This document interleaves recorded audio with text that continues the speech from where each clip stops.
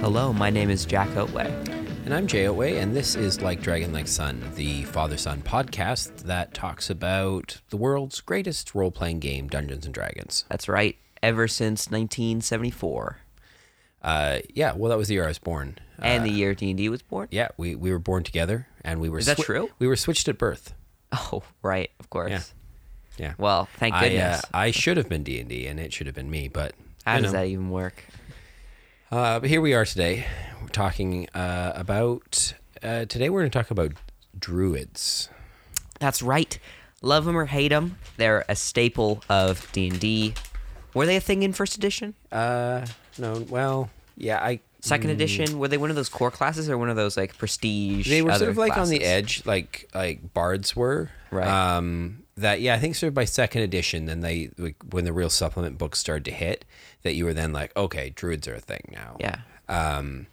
But yeah, they were sort of always a little bit more fringy. I don't think ever I saw one played by anybody.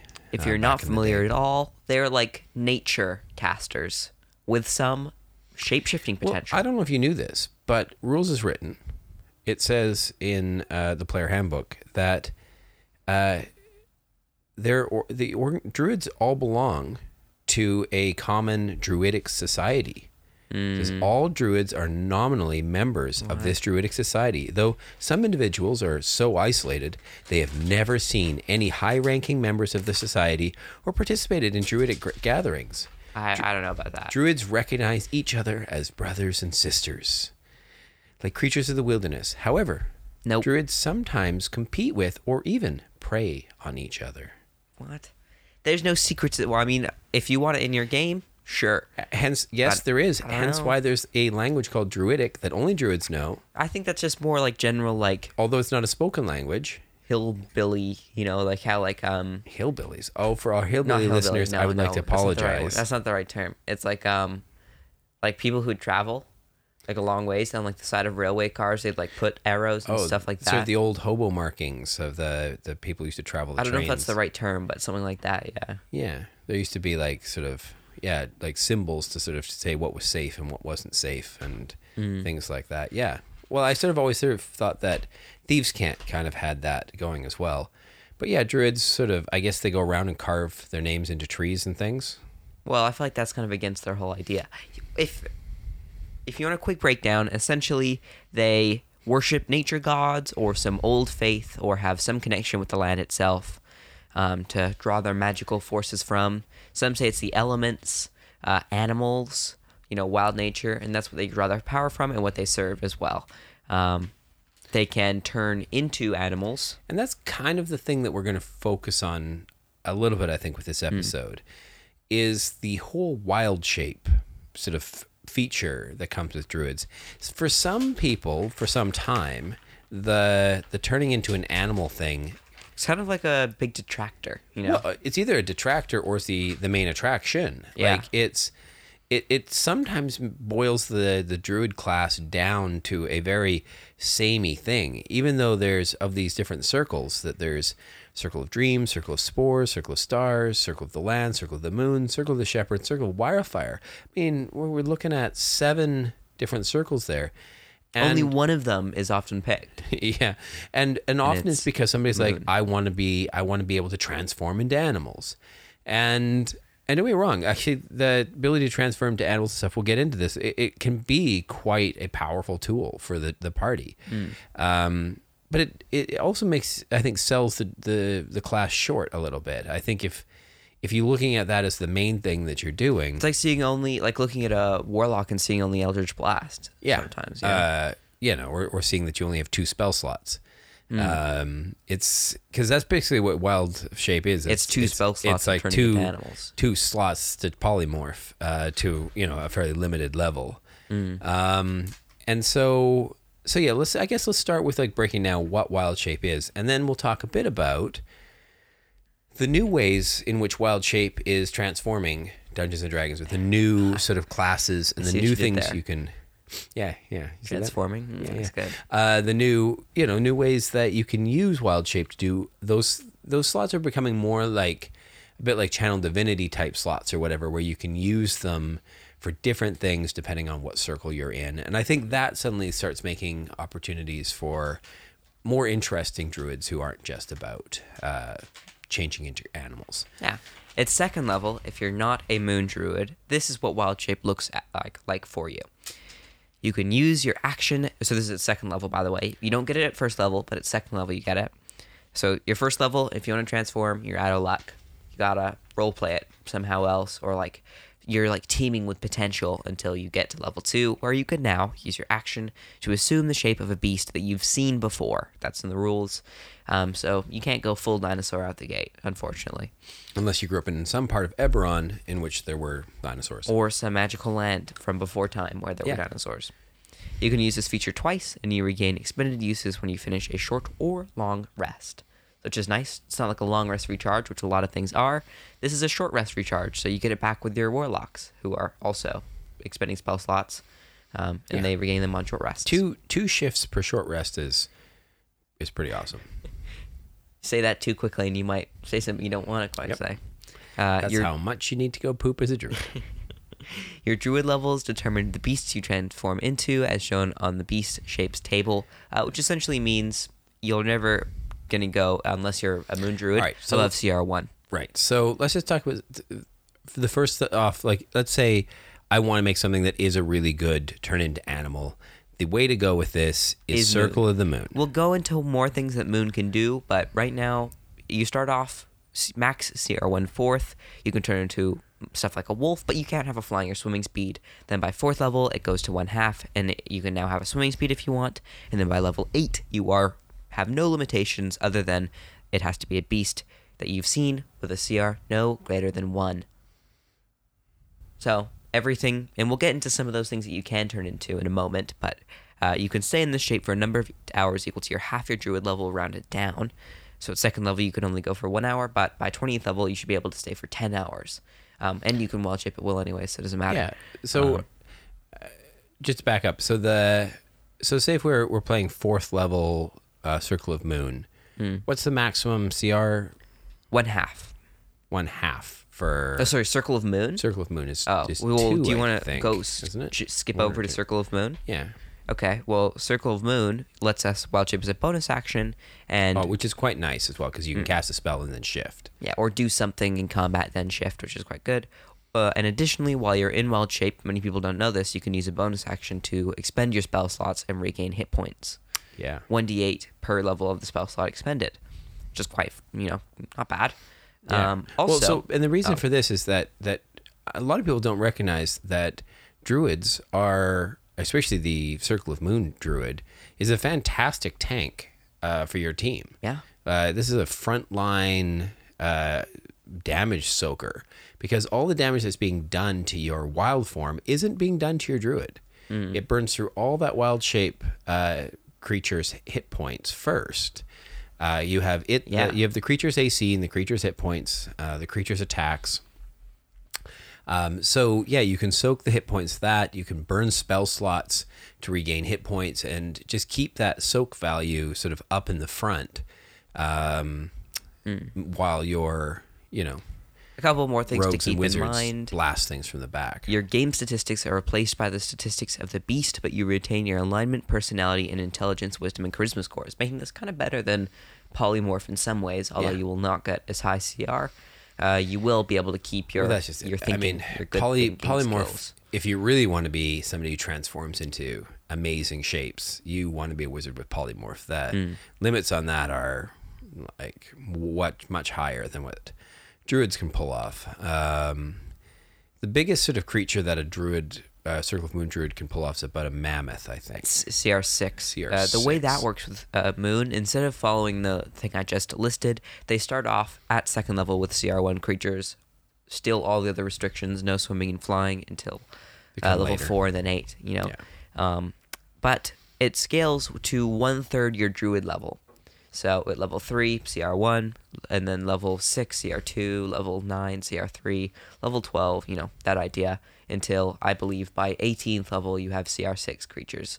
You'll never go higher than that, unfortunately. Hey, quick tip. If you're a lower level druid and you want to infiltrate, but you can't fly over a wall, turn into a rat or something and have the wizard's familiar fly you over.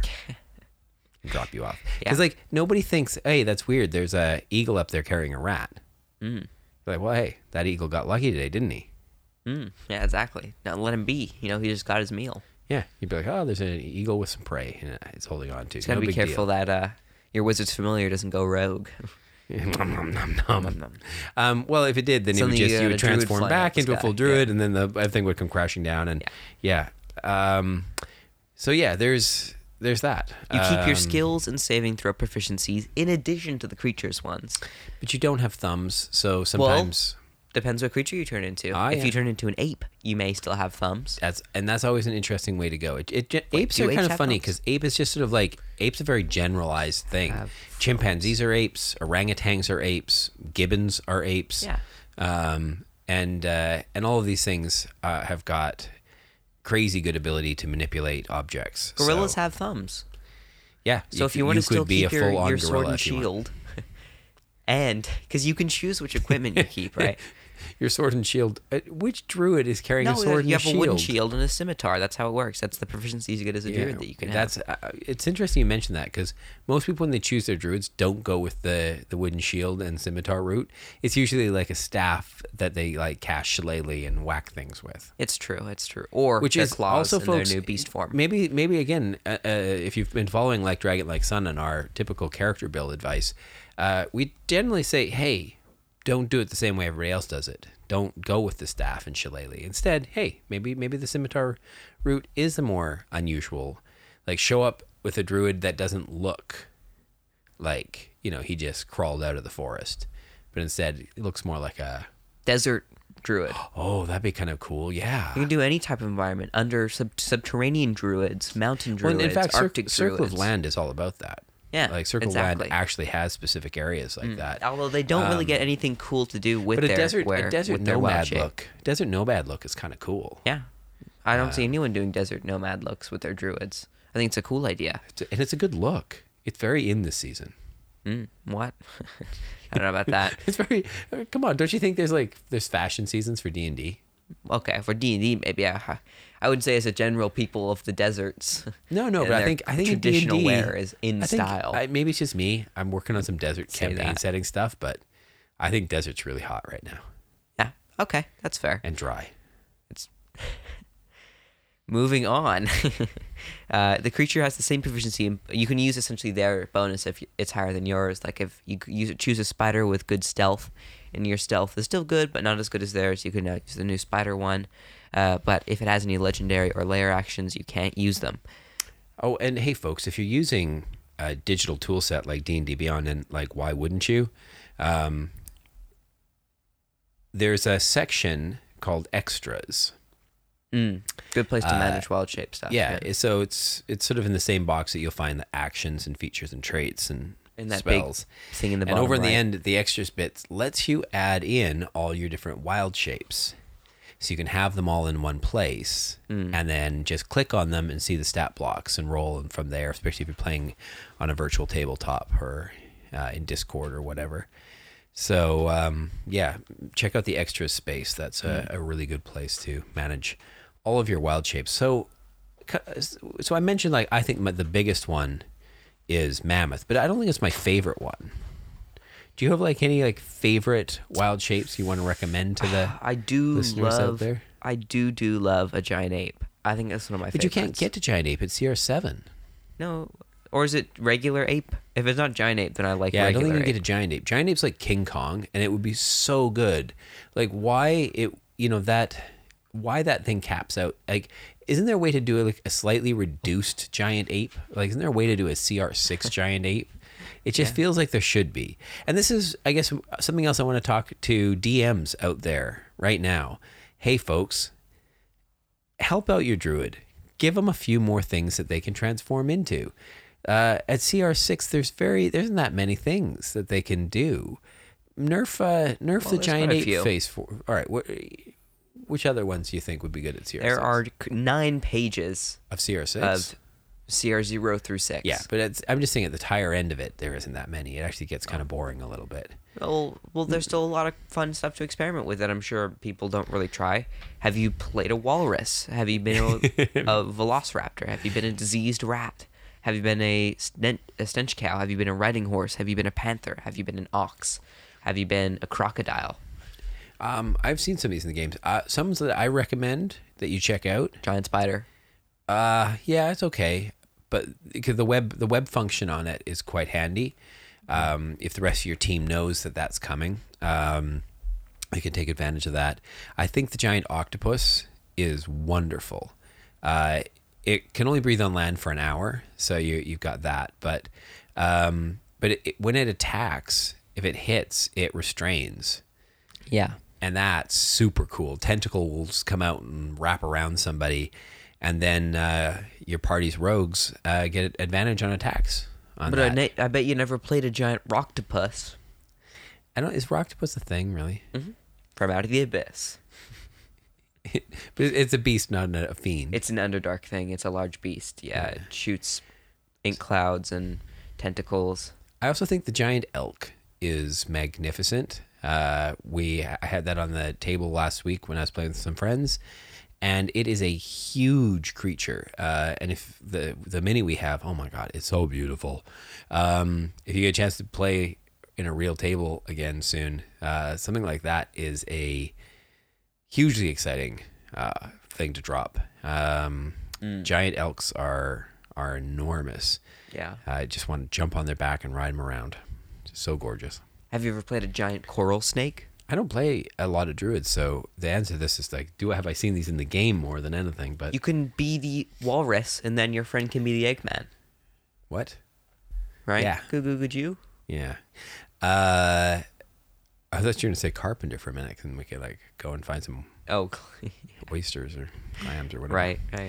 But you can be a giant walrus. Who doesn't want to be a giant walrus? Anyways, giant or just regular sized walrus? Giant walrus. It's huge. CR4. Anyways, back to what you can do. You take on its hit points and hit dice, and like we said, if you take damage as it, you don't take damage as you.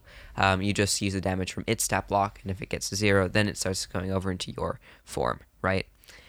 You can't cast spells, and your ability to speak or take any action that requires hands is limited to capability of your beast form, meaning that if you have an ape with opposable thumbs, you can still use all your gear. In theory, yeah. Artificer Druid combination, turn into an ape, and then activate all your magic items.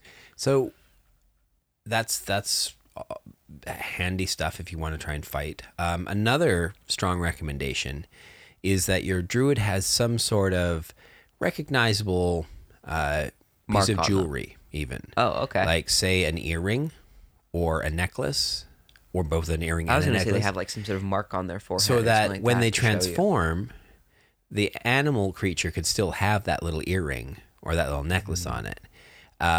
So that way the party, when they see this, dire wolf coming out of the woods, doesn't freak out and attack it. They'll see the earrings and go, oh, that's ours. Now, the trickiest part as a druid, though, is when you're in wild form, you can't talk to the party.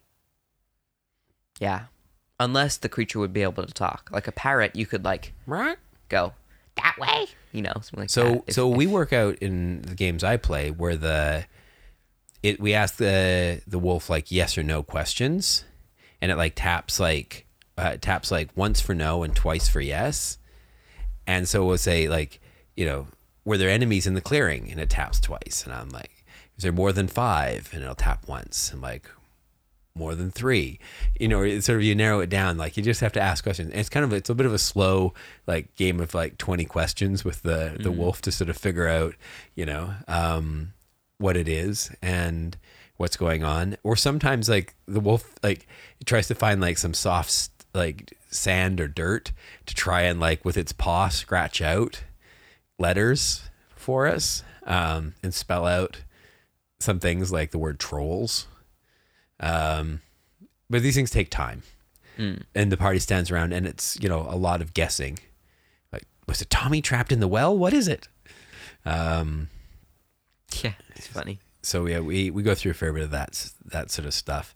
You could do other things. You could set up like if you had like some downtime or something, you could maybe have a board made up with like a bunch of letters on it. Or could you carve Ouija Druidic board. as like your little thing Like and teach the party Druidic? A little Ouija board type thing where they could tap the different letters or things Or to spell if stuff out. your warlock who has speak with animals at will goes cast speak with animals on themselves and then talks with the druid.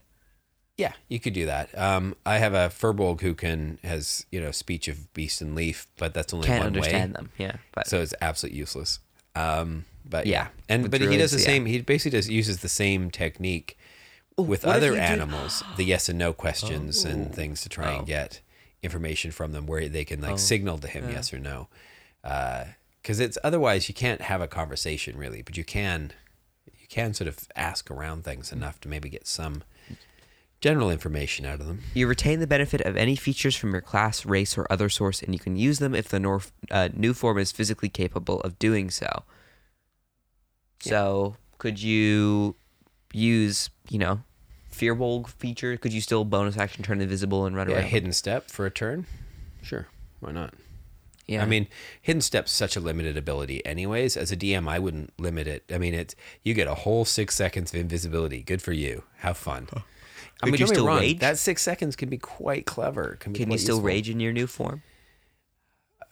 You're what, like a druid barbarian Yeah, absolutely. combo You wild shape into, into the shape of a rat, Exactly. and then you go rage. and then you rage, Rage or rat. into an ape, and then angry monkey charging after you. They're Or ape. apes and not monkeys. Yeah, that's true. But still, monkeys. But you could transform into monkey though. Yeah, there's baboons and stuff like that. You if could wanna be transform. a rage monkey. Travis. Are you familiar with that story? Travis the monkey? Oh, you gotta look it up sometime. Or the Gombe chimpanzee war. Another good example of apes being terrifying. Wasn't that chimpanzees? Those are apes. Yeah. So I'm saying you could be a chimpanzee. Yeah, you could be a chimpanzee or a gorilla or any ape. Yeah. It's up to you. You could be the one Orangutan. with the little funny nose. Or the big weird cheekbones. Those are the orangutans, right? Right. The funny, like, Yeah. disc-looking cheeks. Yeah, the males have got big faces. Faces. It's hilarious. But you do not use any of your special senses unless your new form has them. You choose whether your equipment falls to the ground, merges into your new form, or is worn by it. The worn equipment functions as normal, but the DM decides whether it is practical for the new form to wear the piece of equipment based on its shape or size. The drop to the ground thing doesn't seem like a valuable option. Like, so that's what happened to were creatures. Were creatures, it's a real drawback. For were creatures, when they transform, their clothes and everything Rip stay apart. behind. Yeah, they typically, those who know they're going to be transforming usually have little safe places where they store their clothes, and they'll often have other places hidden around the area that they are shape changing in if they need to find another place to change back and put clothes on. So yeah, for were creatures, it's a real bummer. But for druids, it's kind of, you know, if you can take everything with you, if it all merges inside you, away you go, right? That's right. Also, an interesting way to smuggle tons of stuff in.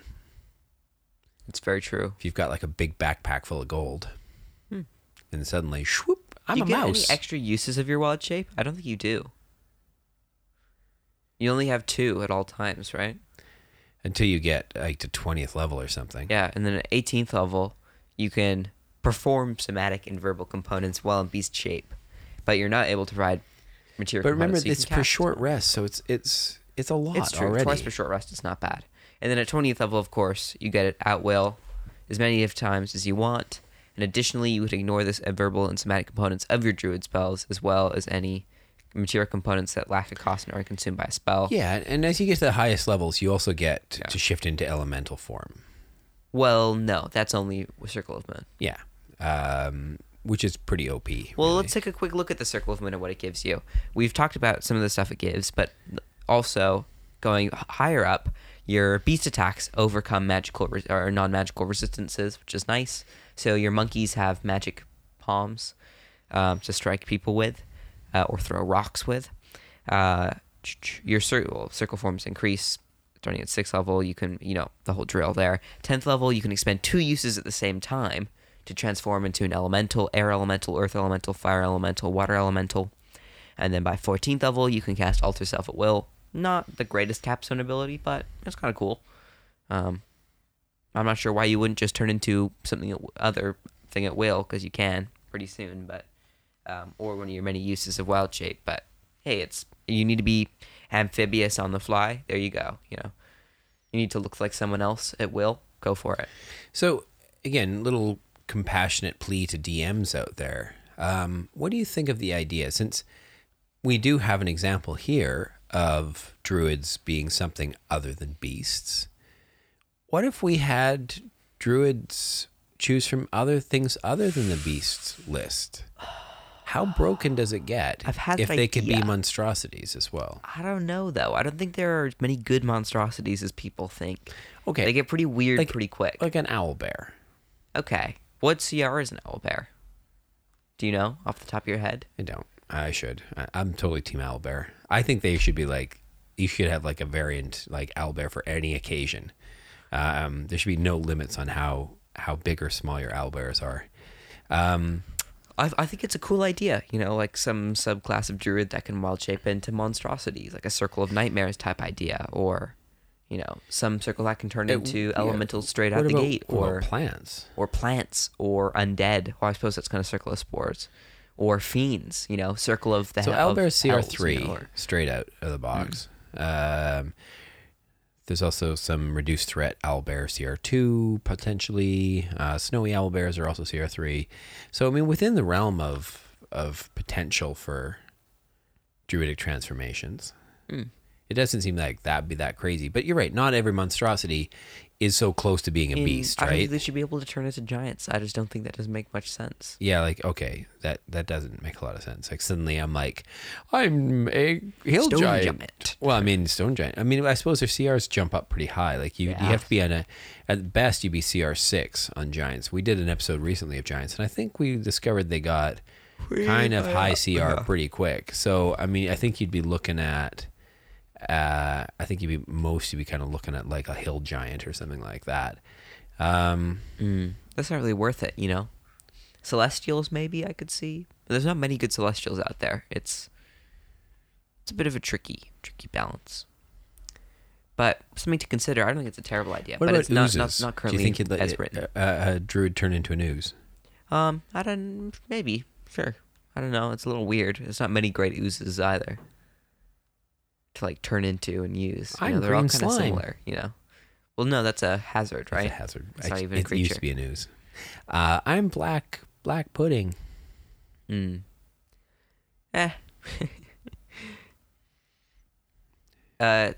on to some other subclasses, maybe. All right, so we can take a look at some of the things you can turn into. So here's the thing. Want, so as we were saying, there's a new force transforming the druid class in D&D to doing a whole bunch of stuff. That's right.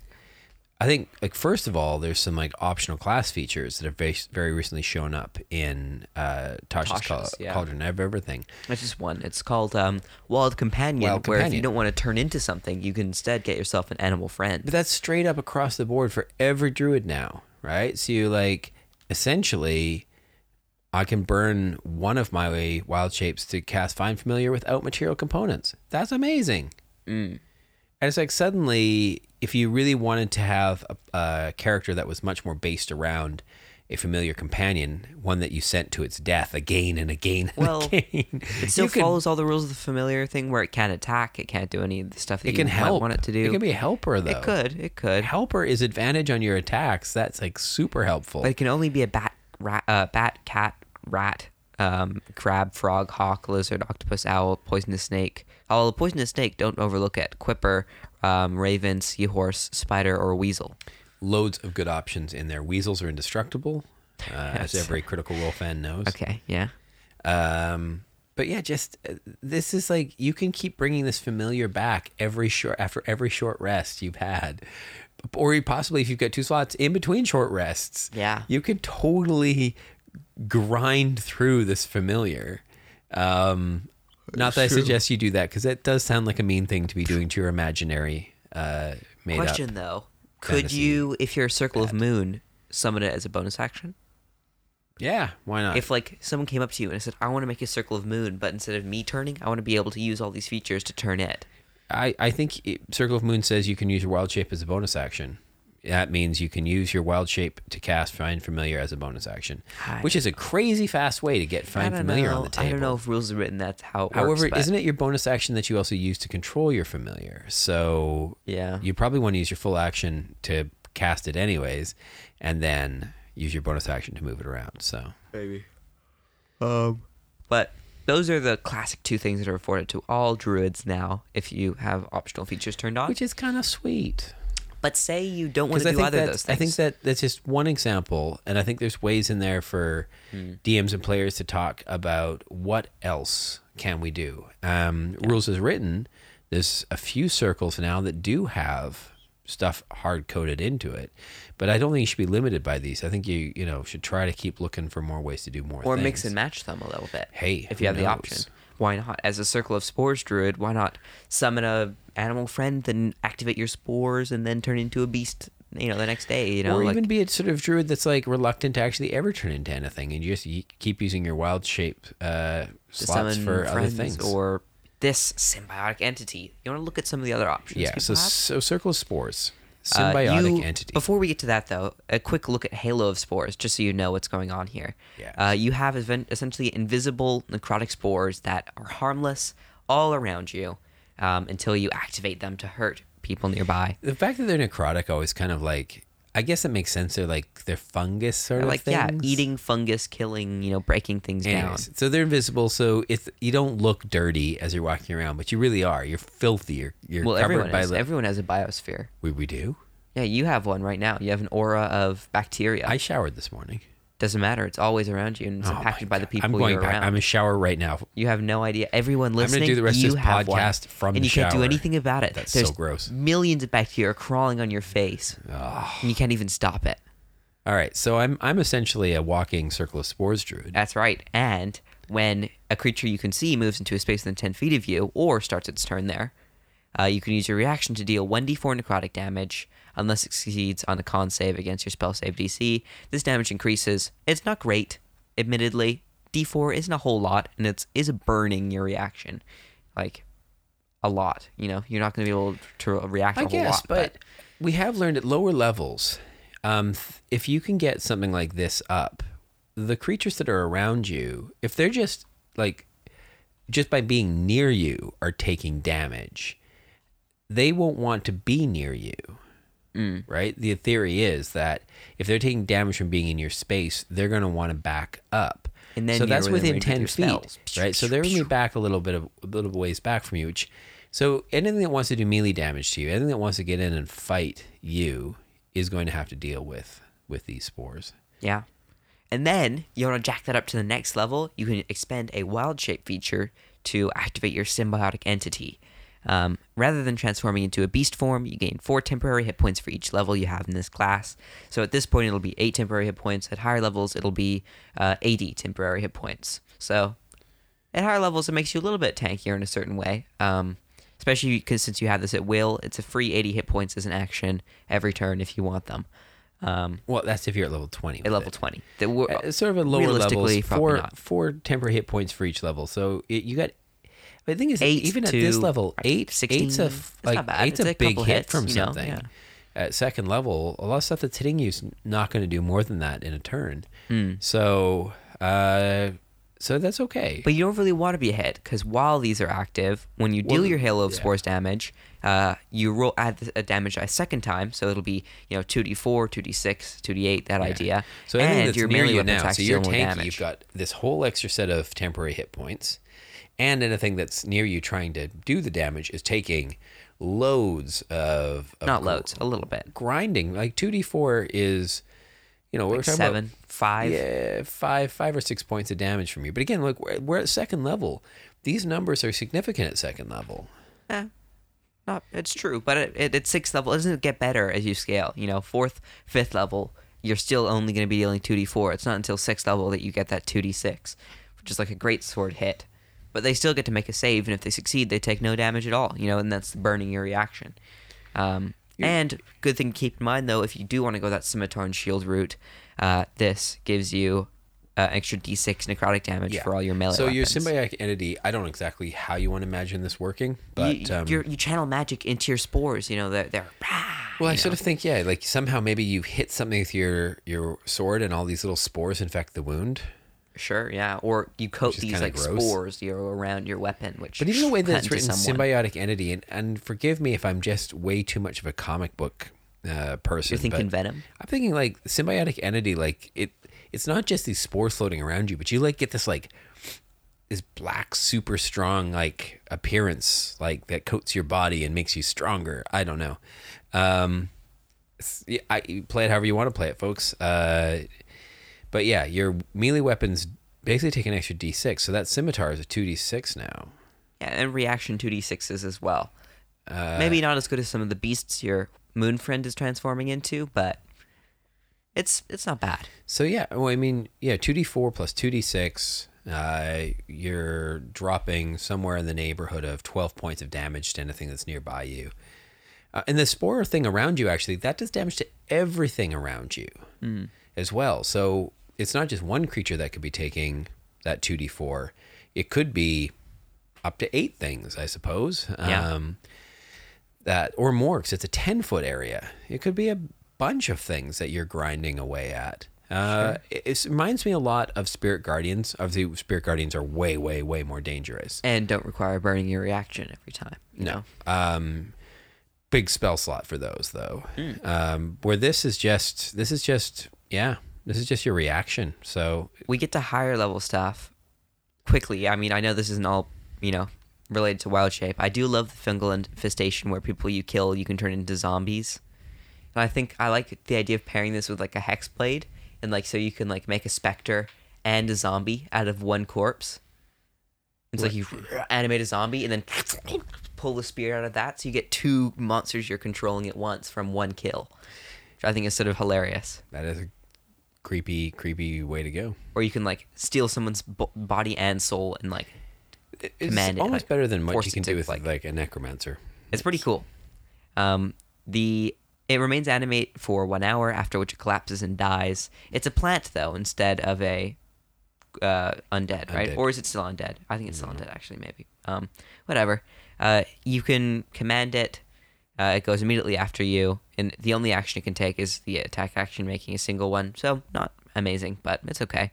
And you can only use it a number of times equal to your wisdom modifier, which is a couple of times, hopefully maybe 3 or 4 times. And you regain all uses at a long rest. Not related to your wild shape, but a fun thing. I quite like the feature. 10th level, you get spreading spores. So it's a bonus action while your wild shape is active, or symbiotic version of the wild shape, so not any regular old wild shape. You can hurl the spores further away, where they swirl in a 10-foot cube for 1 minute, and they disappear early if you use it again. You can dismiss them as a bonus action, or if your symbiotic entity feature is no longer active. If a creature moves into the cube or starts its turn there, it takes the halo of spores damage, not even reaction, but it can't take this damage more than once per turn. But while this cube of spores persists, you can't use the halo of spores reaction. So instead of like wall centered on you, you can control reaction burning to like do it. You can throw it somewhere else and it does it on its own every turn, or like every time. But a creature can't take it more than once. So a fun thing right there. And then 14th level, your ultimate capstone feature. I just like it. You can't be blinded, deafened, frightened, or poisoned. So immunity to those 4 conditions, which is kind of nice. And any critical hit against you counts as a normal hit, unless you're incapacitated. So you are adamantine, basically. All right. Getting back to wild things. Circle of Stars. Wild shapes. What you can do with wild shapes. Yeah. Circle of Stars has got one of, I think, my favorite. And I think sort of my favorite for combining if you're in a multi-class as well. This is like, it's kind of a fun thing to do for 2 levels of Druid. Starry Form. Bonus action.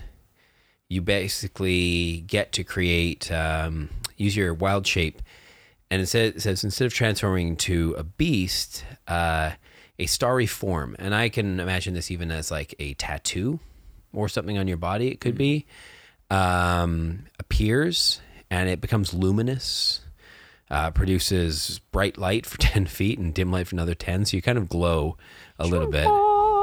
Yeah, for like 10 minutes, unless you dismiss it. And then you get to choose from Archer, Chalice, or Dragon, which sort of glowy tattoo thing you want. The Archer gives you a free bonus actions on all of your turns where you can make a ranged spell attack in like fire and arrow. So it gives you some like action, moonbeam, bonus action, pew, pew, pew, fire the arrow. Which is kind of fun. It is kind of fun. Or even if you're not multi-classing, that alone for a druid is kind of awesome. 60 foot is kind of a short-ish attack range. Yeah. On a lot of tabletops, that'll be fine. Virtual tabletops, maybe less so. Maps get a bit bigger. Theater of the Mind, you might be outside of that space. And the attack deals 1d8 plus your wisdom modifier, so not too bad. Worth investing in wisdom. Well, you typically would as a druid, since it's your spellcasting. It's true, very true. Chalice, a constellation of a life-giving goblet, appears on you. Whenever you cast a spell using a spell slot that restores hit points to a creature, you or another creature within 30 feet of you, so could it be the same one that you cast the spell on? Potentially, regains hit points equal to 1d8 plus your wisdom modifier. So this really jacks up the healing potential. Yeah. So the Archer basically allows you to shoot things and do 1d8 damage. The Chalice allows you to restore 1d8 hit points. Yeah. Not bad, but you do have to be expending spell slots to use that. And finally, the Dragon. Well, yeah, but if you're saying throwing Healing Word, sure, it's like it's almost this is like that. Boom, your Healing Word's a whole lot more potent. Yeah, or it's almost like twins it in a way. Like you're like bang bang, I get two guys with this in one go. Which I mean that's huge support for your team, or real crunch situations if two players have gone down. And often the question of like, who do I save first? Who do I think's gonna make or fail their death save? This time you don't have to choose. It's like you're both back up. Away we go. Or if you want to be super wise, you can choose the Dragon, where it bumps up your skills stuff. Where whenever you make an intelligence or wisdom check or a con save to main concentration, you can treat a roll of 9 or lower as a 10 on a d20. Which for it's like a reliable talent second level. Well, yeah, I know, but for maintaining concentration, unless you're taking a lot of damage, it's an auto success. Yeah, because 10 is the success unless you take a whole and then you throw your saving damage. throw, but you just put your saving throw bonus on it, and you're over it. Pair this up with an Inquisitive Rogue. Also, your insight check is an automatic 10 at second level. Just nice. Or any other thing if you want to be good at skills, a bit of a fun skill monkey. Perhaps if you invest in some other classes. Isn't this so interesting? Like this to me is so unlike, any of the other druid stuff that we've been talking about.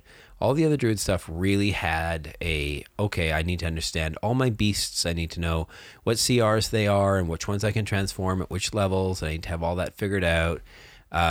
This ones is like much more focused. Mechanical. Yeah, this is much more like, how do I combine this with other abilities or things I have? How am I going to stack this with my spells? How am I going to make this into, am I a range attack sort of guy? How am I going to, sort that out? What am I going to, can I use this Archer thing a lot in battle?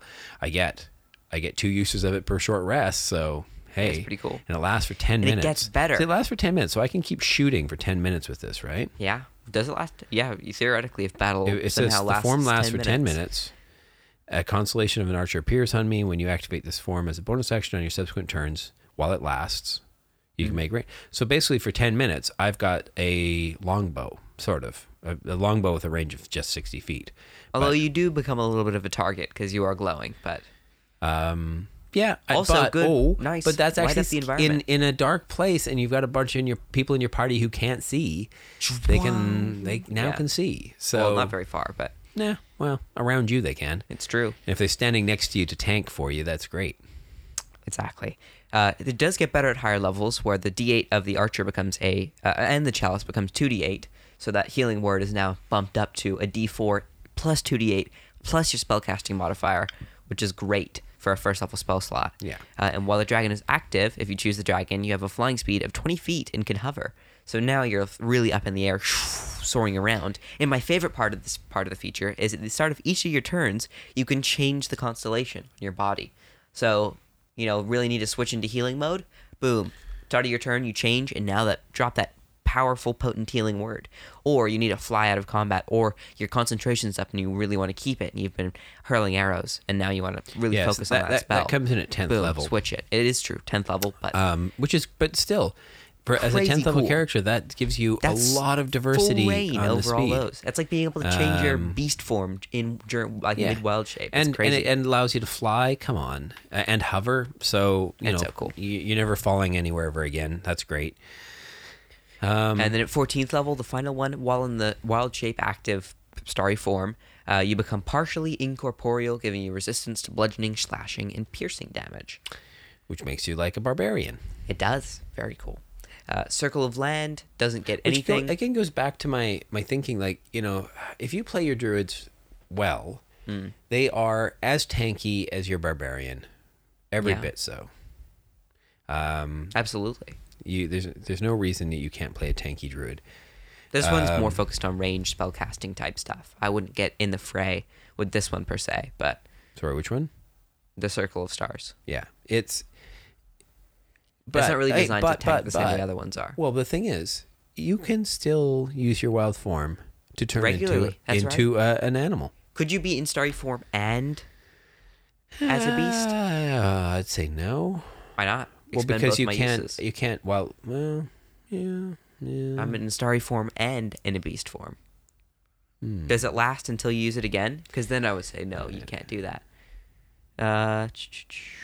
It ends if you dismiss it or you use this feature again. Does it say you use starry form feature again or the wild shape feature? Wild shape. I don't know. It says this feature. When at the top it says you expend a use of your wild shape feature. But the feature itself is called starry form.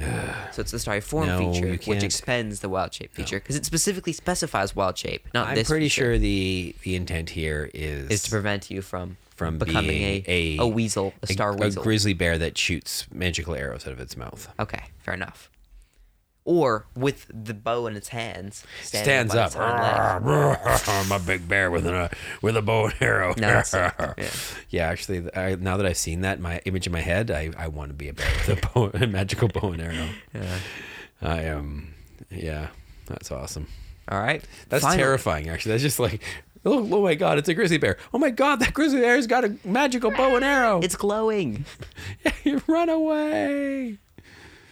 Then the Circle of Wildfire. Yeah.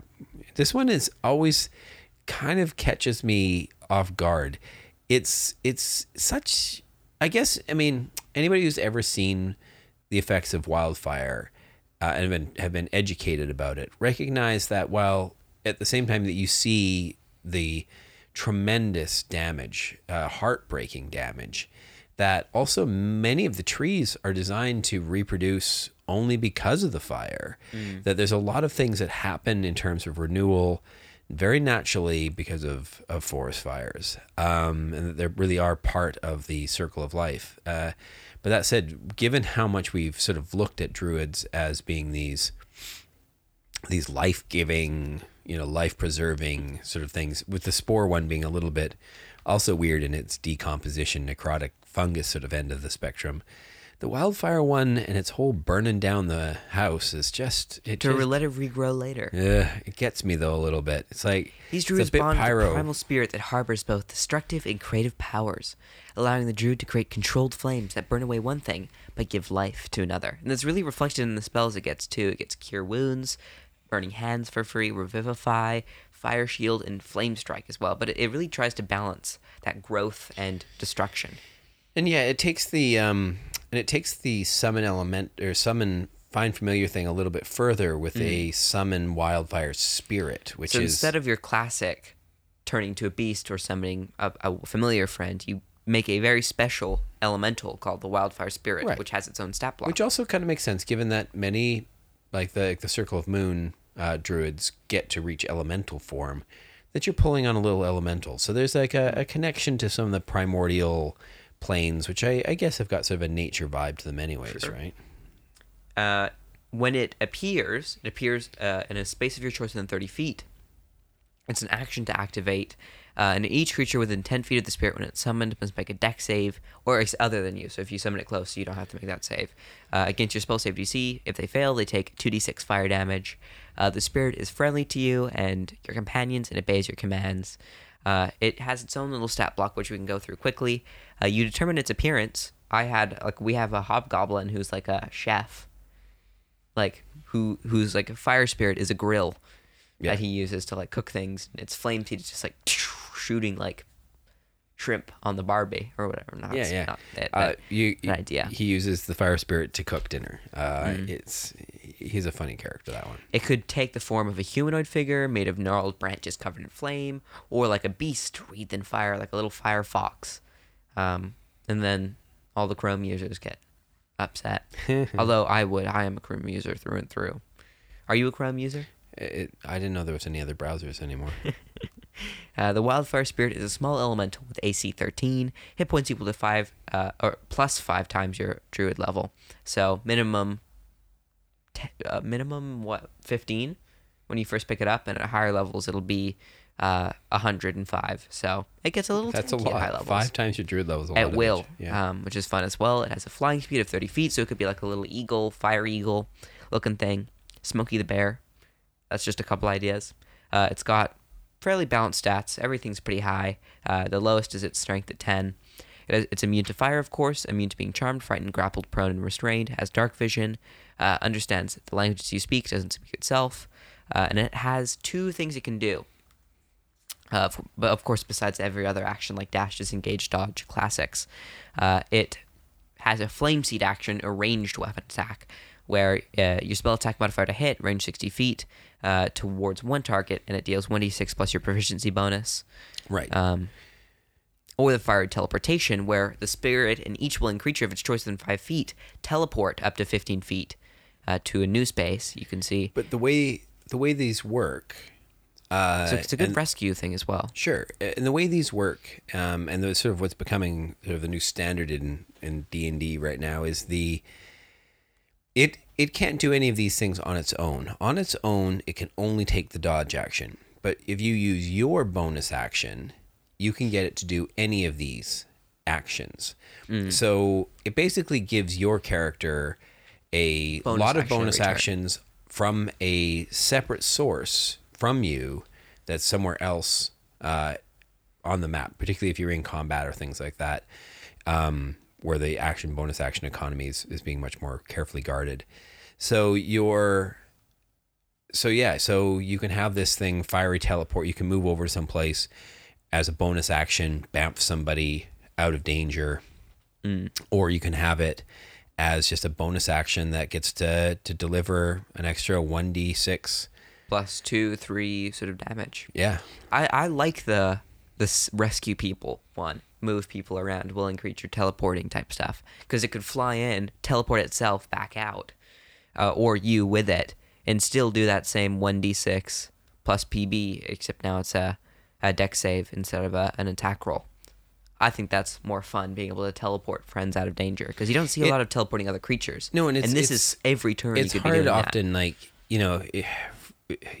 things like that Thunderstep. This is like a mini There's not a lot of fire. Like, Misty turn. Step, you can't take people with you.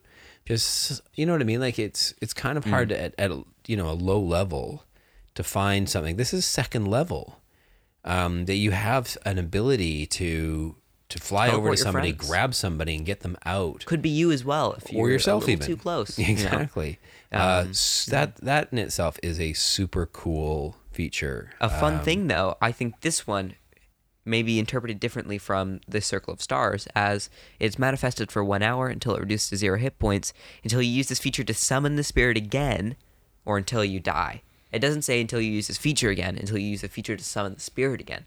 So I think you could be a bear with a fire bear next to you as well. Okay. I think enough. it's very possible. I think the way that's written might be a little bit different. Allow you to be an eagle and also have a fire eagle next to you, which could be, a fun way to burn both your wild shapes very quickly. Yeah. Well, yeah. Keep in mind, druids aren't just about these 2 wild shape feature slots that they've got. These wild shape slots are I mean, they're a big part of your go-to toolbox. And there's such a diverse range of things you can do with them. If you think of like the rogue's toolbox is what, like sneak attack, cunning action, right? The ability to bonus action, hide and dash and disengage. There's not a ton of like playing a rogue there's a real formula to doing that, where there's a lot of creativity with your druids, lots and lots of different things with these new options, with these new circles that you can, just between those two. And there's more to the Circle of Wildfire that we haven't even touched on. Well, I'm just saying, like, even if with the wild shape, even if you've burnt out the wild shape, you still have spell slots. Mm-hmm. You can still cast a wide variety of spells. And that runs out. Go back to Shillelagh, baby. Your scimitar and shield. Yeah. Exactly. So yeah, there's, druids really are, every party should be happy to have a druid join them. At higher levels as Wildfire, you can start casting spells from your Wildfire's like point of view. You can add D8s to damage rolls and healing rolls. You can, like, when creature dies within you, like close to you, the spirit, you can like turn them into like glowing embers, which can heal or damage people. And at the highest level, Blazing Revival, 14th level, it can save you from death if the spirit is within 120 feet of you. Spirit, yeah. And you are reduced to 0 hit points. You can cause the spirit to instead drop to 0 hit points, and you regain half your hit points. No, take me instead. Yeah, and you can rise to your feet, so you don't need to spend half your movement standing up. You regain half your hit points. The fire hits you, and your character's like bolts upright. But once you use it, you can't do it again until you finish a long rest. Yeah, so you can't then.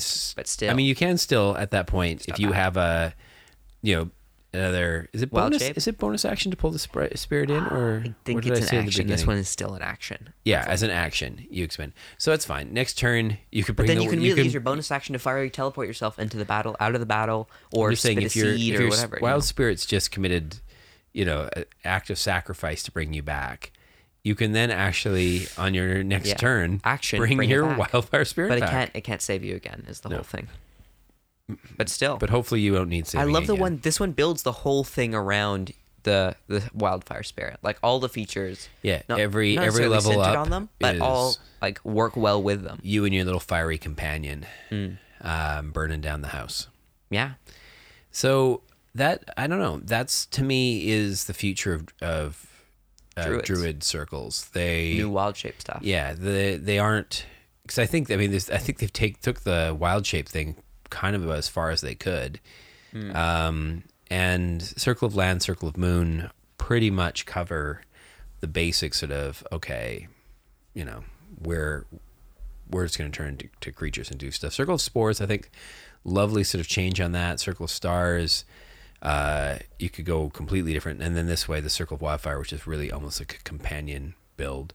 Everybody gets the ability to find familiar now, so you can do that. And actually, of the new spells, everybody also has summon at a fairly low level, the summon beasts now as well, which is, I know, just a spell, but something else to think about doing if you want to stay inside that sort of beastie thing. Instead of turning yourself into it, you can summon a couple of extra beasts on the table, which, trust me, that's a lot of tanking action as well. Those creatures can soak a ton of hits. If I were to rework some of the current druid subclasses, like Circle of Dreams, I would turn Wild Shape into something that could benefit that subclass a little bit more. Yeah.